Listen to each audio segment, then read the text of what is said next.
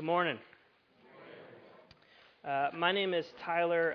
For those of you, if you're visiting, I am usually up on stage where Jeff was, but he has given me the option, or the choice, or the honor to open God's Word with you this morning and speak God's truth to you.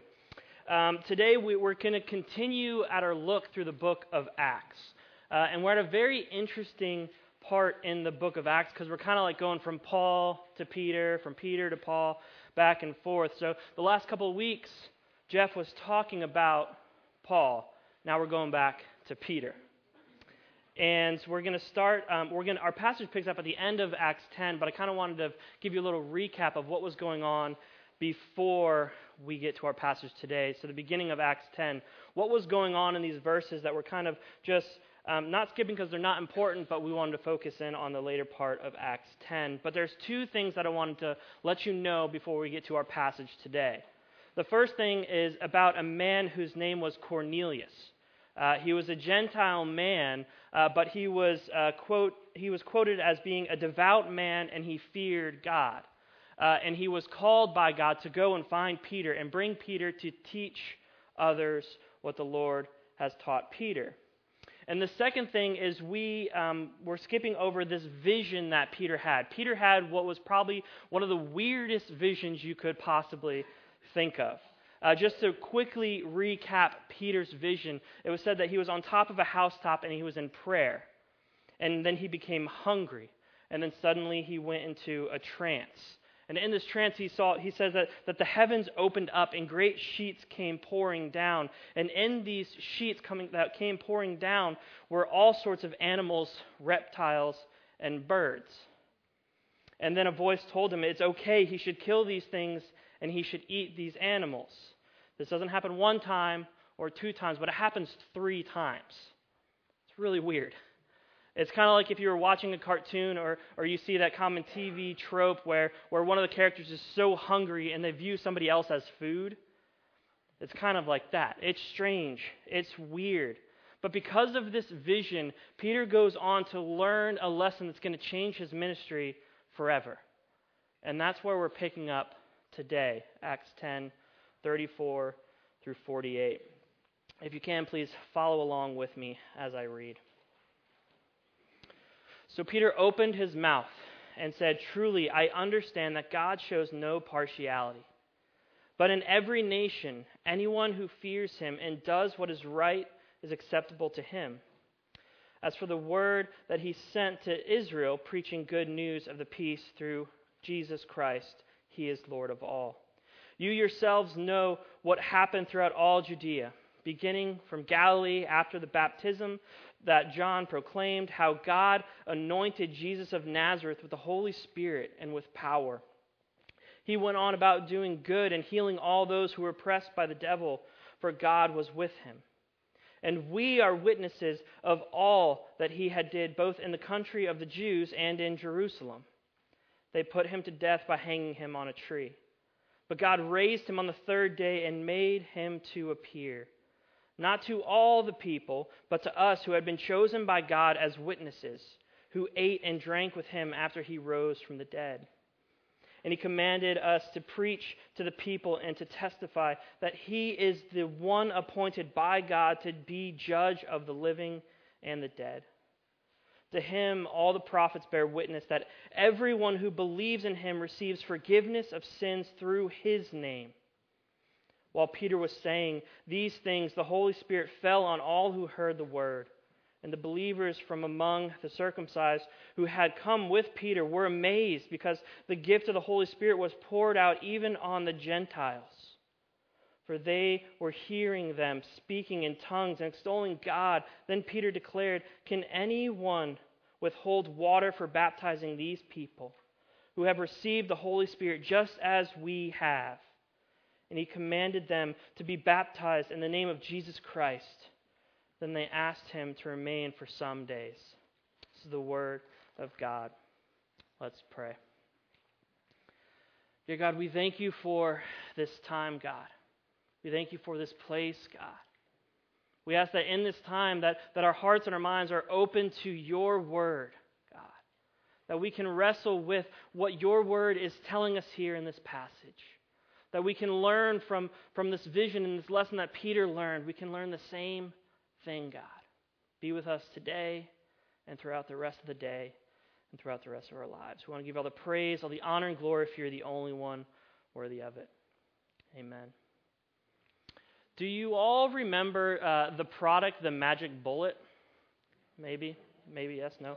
I don't know if it's still being made today, but growing up, I always saw this infomercial for the Magic Bullet. It was this next big kitchen gadget, right? It was going to be the next big thing, but in reality, it was just a horrible blender.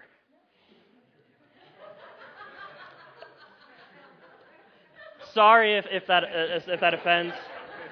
Please just buy a real blender. But anyways, you have this infomercial for this magic bullet. It's going to solve so many problems. Your life's going to be changed with this product.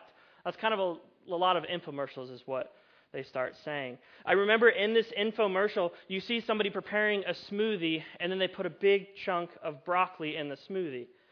And this results in one man going, "Yuck, I hate broccoli." But then, guess what happens? He tries the smoothie. And he drinks what I would say is this green trash can of a smoothie. But in his mind, his eyes light up. He's just tasted the greatest thing that has ever graced his taste buds. He's on cloud 9, and now he is saying, "Wow, it doesn't taste like broccoli at all." Now, my illustration does fall apart because I do think that this is a bad blender and this is a bad product. Sorry again if that offends.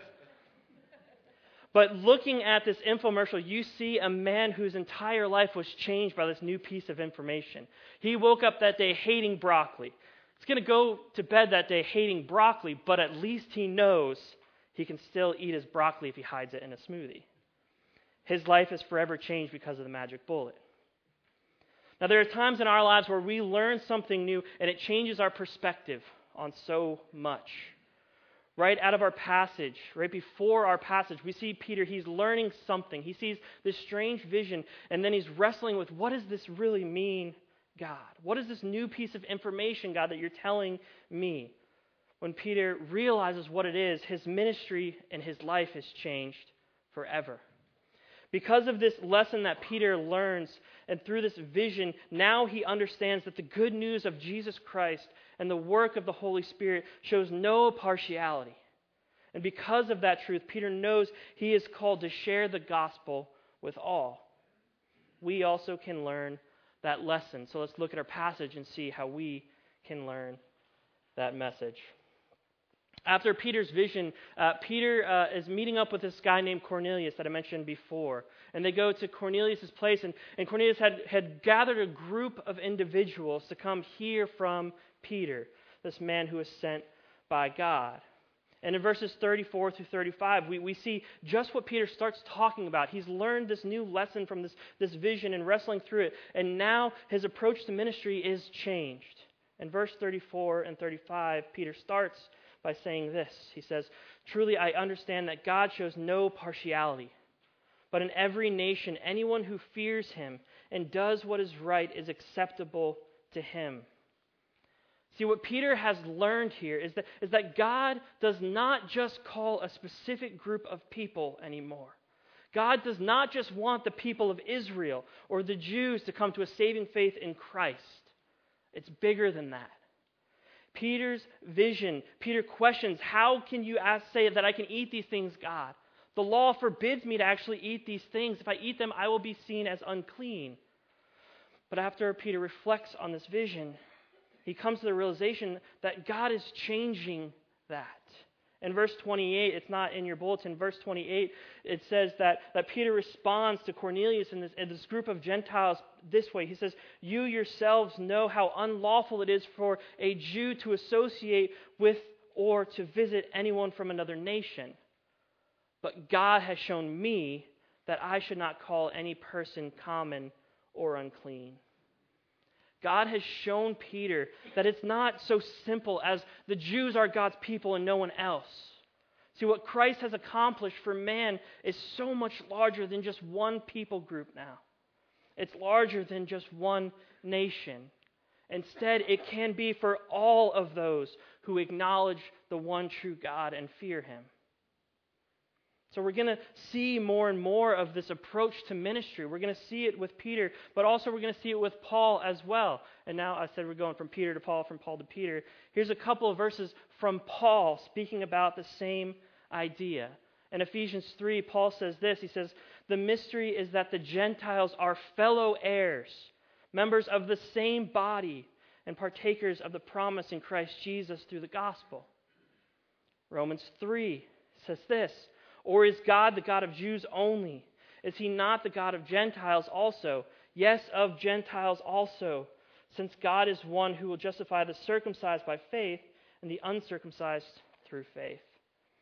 In Galatians 2, we see Paul say this, "On the contrary, they recognize that I had been entrusted with the task of preaching the gospel to the uncircumcised, just as Peter had been to the circumcised. For God, who is at work in Peter as an apostle to the circumcised, was also at work in me as apostle to the Gentiles."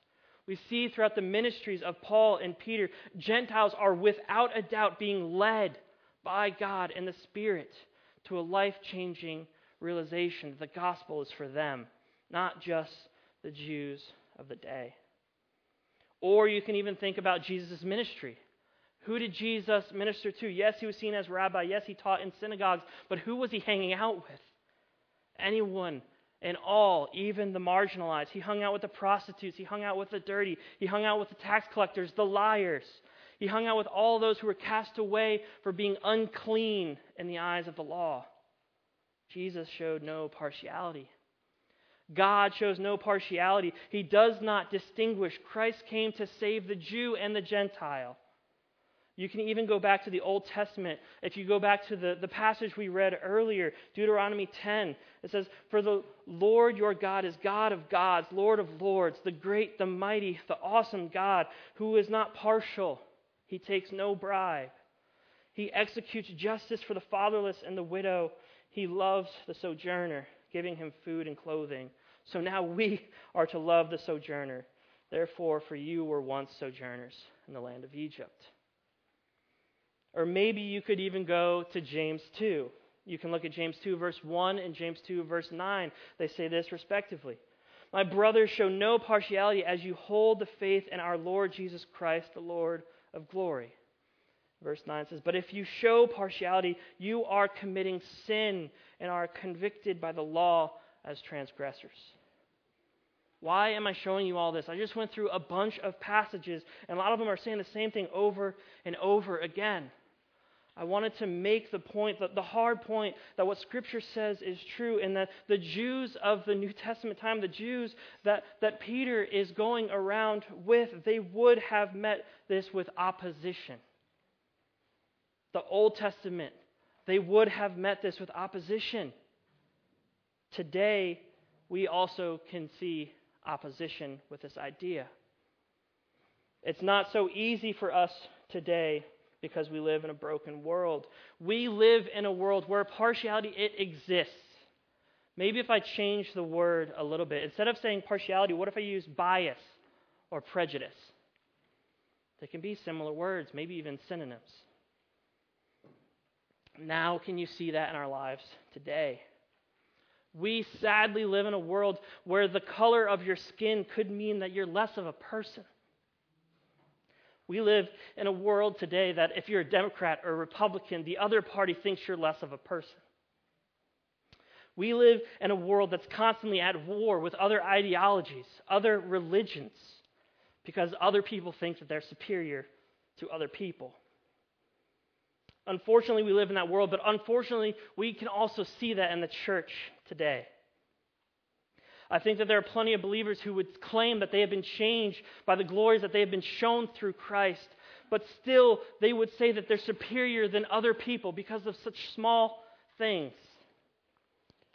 I've heard some people in the church say this: "I don't trust anything that person says because they get their news from the Washington Post." Or maybe you've heard something similar, but just the news source is different. Maybe you've heard, "I don't trust anything that person says because he gets his news from Fox News." Just replace the news source. I know for my generation, we get a lot of our news from podcasts. So maybe it's guys like Ben Shapiro or Steven Crowder. Maybe it's even comedians like Joe Rogan, right? There are people that have biases, have prejudices of where you get your news from, and so that you say that they're less of a person because they get false news from false places. And I'm not trying to, if you rolled your eyes at me saying those things, then that's kind of the problem, right? If you're saying, oh, I can't believe he's bad-mouthing Fox News, that's kind of the problem.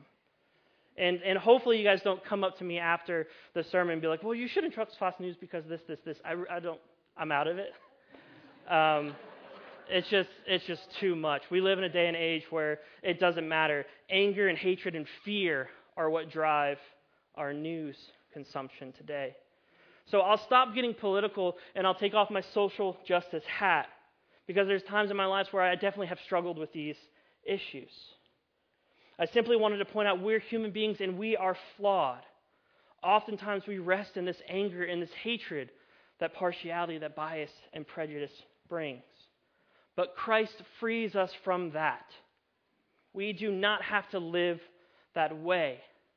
Throughout human history, whenever someone holds a view that their race, their political party, their ideology, even their religion is superior to others, it only brings pain, hurt, frustration, arguments, and suffering.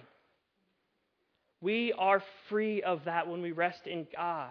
When we pursue a life that God calls us to pursue, when we recognize God shows no partiality, so I too will live a life where I show no partiality. Peter learned that lesson. He truly wrestled with this vision he experienced, and that's the lesson he came to understand. We need to really know that as Christians, every single human being that has ever existed or will ever exist was made in the image of God. That means no matter what, every single human being deserves the same level of respect and love. No matter the political party, no matter the race, no matter the sexuality, no matter even the religion, every human being deserves respect and love that comes from being made in the image of God. Once we're on board with that, the next thing that we're called to do is so much easier. Let's look at Peter and how Peter responded after he learned this lesson. What did Peter do after coming to this realization? He shared the gospel with Gentiles. And I'm not going to read the whole thing again, but going through verse 36 through 43, we see Peter going through the entirety of the gospel, Christ's life, death, and resurrection, what Christ accomplished so that he could forgive us of all of our sins. He shared it all from start to finish. He spared no details. And it's kind of funny because last fall, for our second hour, our adult Sunday school class here, we went through the idea of how can we share the gospel with others. It took us an entire fall season to get through it. Peter goes through it in 7 verses. So I don't know if that means I should just get better at teaching or what. But Peter is able to get through the gospel in 7 verses. We see the life and death and resurrection of Christ. We see what it means to believers. And we understand, and now it's important, and it's very important because of what we just learned, that God shows no partiality. It's for anybody who has ears to hear the gospel. If they have ears to hear and the Spirit is moving in them, they can believe it. Jews and Gentiles alike. They need to hear it. What good is a message if it's kept quiet? What good is a message if it is not told? The message of the gospel is quite literally the greatest story that has ever been told. It's the greatest narrative that we have ever witnessed or been part of. It's the greatest message that has changed the entirety of all creation. We as Christians have heard the news. We've heard this story. We have heard this message. I think sometimes as Christians we take that for granted. Have you ever heard slogans like Jesus loves you, Jesus saves, God is not dead? We hear phrases like that in the church over and over again. And maybe I'm become a little bit jaded and cynical, but I often roll my eyes like, oh, those are just cliche phrases. But in reality, I should hear those things. I should hear the gospel every time and be captivated by the fact that, yes, Jesus does love me. Yes, Jesus does save. Yes, our God is not dead. This is amazing news. This is a message that is unparalleled to anything we have ever witnessed before. We should hear these 7 verses and we should fall on our knees in awe of who God is and looking at His grand narrative and how it was written out for us to come back to His loving arms. So if we are Christians that have heard the gospel and our lives are radically changed, what should we do? Where do we go from here? It's not just about marveling in it in our own little hearts, but to go and share it with others. Whenever a new comic book movie comes out, without fail, Ian and I talk. And I know it's kind of funny, but like every single time that I am able to go through a sermon here, I always put something in just for Ian and myself. But whenever a new comic book movie comes out, without fail, Ian and I talk. What did you think? Did you like this? Did you like that? What didn't you like about it? We love talking about these things. No matter what, even if I haven't even seen the movie, we still will talk about it. We have experienced something and it needs to be discussed. It needs to be shared. We need to know more about it. This should be the gospel for us as Christians. However great we think the next Marvel movie is, the message of the gospel puts it to shame. The message of the gospel is one that will live on throughout all eternity. It's not just the next best thing. Because of the gospel, we're called to act. Looking at verse 42, it says, "And He commanded us to preach to the people." This is coming right off of Peter explaining that he was a disciple. He was chosen by Christ to carry out His message when Christ leaves. And now it's our turn for us to tell the story. Peter's no longer here. The disciples are long dead and gone, but God's word is not. We have His story in our Bibles every time we open them or launch the app on our phones. We are the new witnesses of God's love and grace. We've been told the story that Jesus Christ, His life, death, and resurrection changed His lives. The story is a story of redemption, of God redeeming His people, bringing them back into His own loving, fatherly arms. It's a story of us recognizing our wrongdoings, that we are sinners and we have failed God's law, but the blood of Christ washes that sin away. We have a story that ends with God looking at His people and saying, "You are my children," He's going to love and protect. This call to action is not just for people like Peter. Yes, he was charged by Jesus Himself, but the message is so much bigger than that now. This also call is not just for people in ministry, the missionaries we support, or even us on staff here at the church. This call to action is for anyone who has come to a saving faith in Jesus Christ. We've been given a story. We've been given a message. We must not keep it to ourselves or in our little circles. We're called to live out a life where we're constantly showing and telling each other without partiality of this wonderful news that does not discriminate.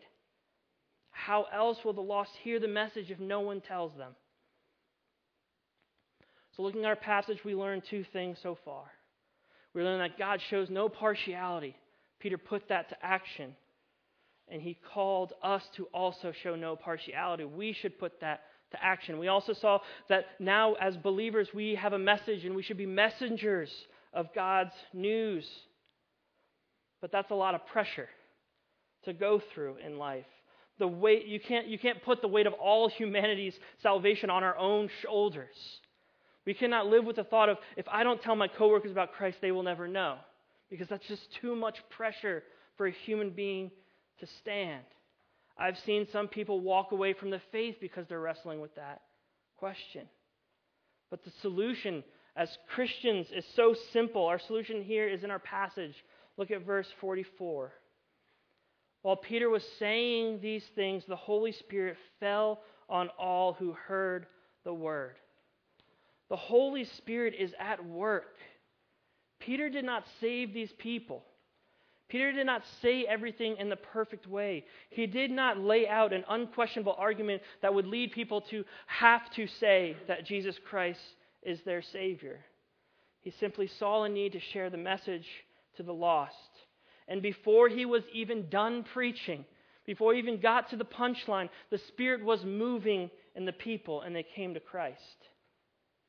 If you're thinking, well, Peter is just a really good speaker, he's the rock on which the church was built, you're right. He was a pretty good speaker. Yes, he was crucial in the building up of the church, but he was still just a man.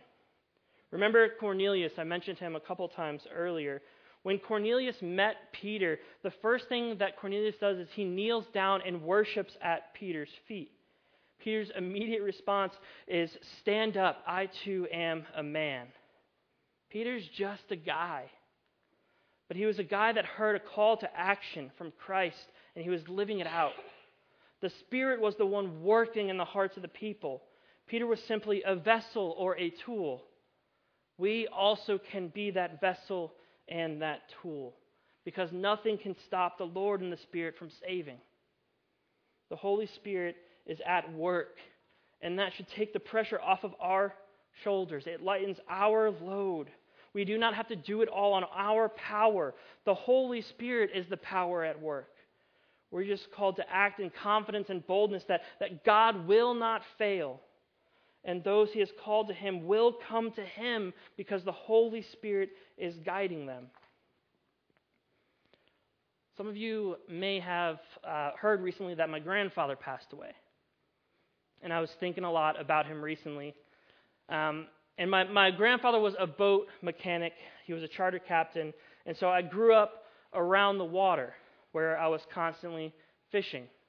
Often that was with my grandfather. We call my grandfather Captain, so I'm going to switch from grandfather to Captain now. So often when I was fishing, it was with Captain. And when I was fishing with Captain, I had this sort of confidence. I didn't have to worry about really anything when I knew he was present. If I broke a line, if I needed to replace a hook, if I took a hook to the hand, or I cut my finger on the line because a fish hooked it when I wasn't expecting it. If I got seasick miles off of shore, if I fell into the water, all these things could have happened. All these things happened.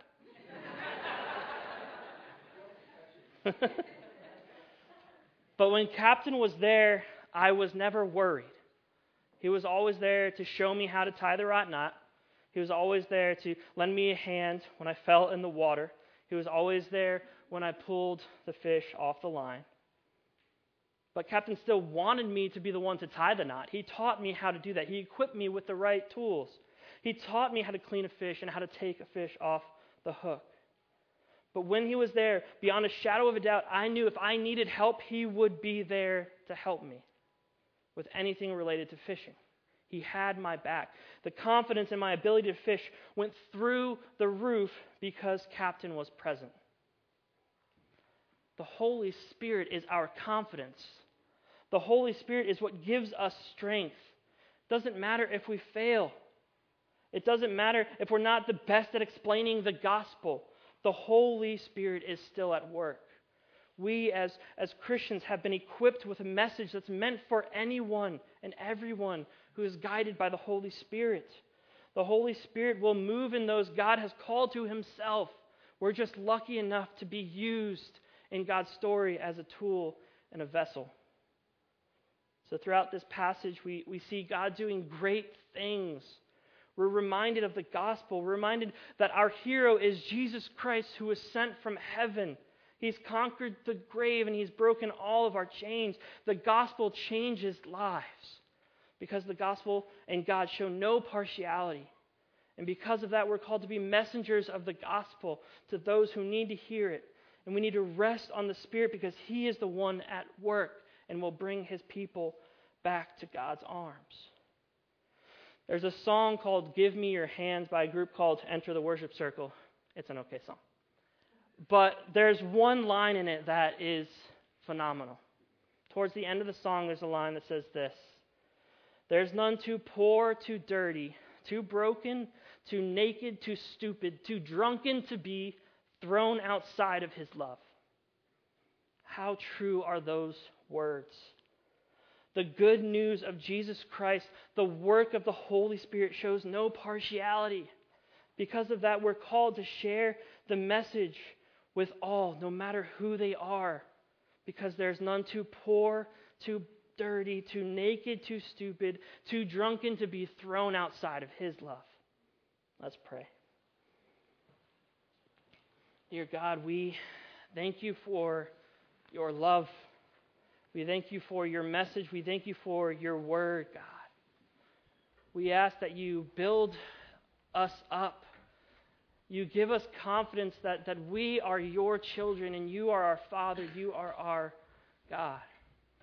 We ask that you give us the strength to go out and share this message of the gospel, this life-changing message with any and all people we could come in contact with, God. Let us rest on your Spirit working in our lives. Let us rest in your love. Let's always give you the glory, honor, and praise, for you're the only one worthy of it. Amen.